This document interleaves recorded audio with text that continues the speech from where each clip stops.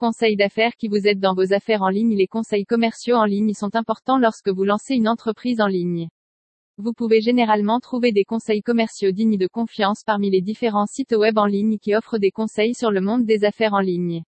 Mezoutiavaz is a American financial specialist in Belgique. Toujours trouver les nouveaux conseils commerciaux en ligne et en tant qu'homme d'affaires, il met en œuvre certains des conseils pour développer leur entreprise.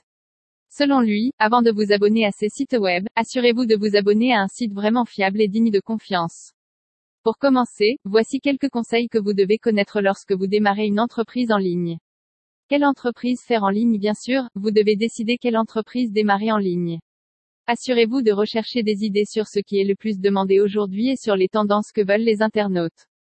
Faites de votre entreprise un projet unique qui peut facilement attirer l'attention du trafic quotidien en ligne et du grand nombre d'annonceurs qui utilisent quotidiennement le web.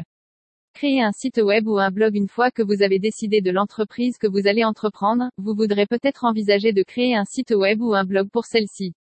Cela vous donnera de plus grandes possibilités car vous pouvez rédiger un vaste contenu sur vos produits ou services et les publier directement sur votre site.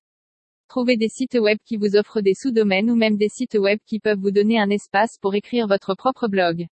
Si vous avez assez d'argent, vous pouvez même avoir votre propre nom de domaine afin que vous puissiez avoir un site web tout seul. Attirance et attractivité. Lorsque vous développez un site en ligne, assurez-vous qu'il est suffisamment attrayant pour attirer immédiatement autant de trafic en ligne et d'annonceurs.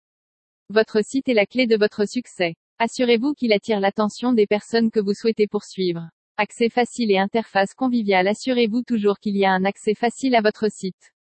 Assurez-vous également qu'il dispose d'une interface conviviale afin que les gens ne s'ennuient pas à apprendre à entrer et à utiliser votre site. Promesses tenues. Assurez-vous de tenir vos promesses. Évitez de mettre des choses qui ne sont pas vraiment vraies par rapport aux choses que vous proposez. Ceci est important pour que vous obteniez un afflux constant de personnes sur votre site web et qu'elles voudront peut-être vous visiter régulièrement par la suite. Selon Mezoutiavaz, les conseils commerciaux en ligne sont importants lors de la création d'une entreprise en ligne. Assurez-vous que vous savez quoi faire avant de commencer un en ligne.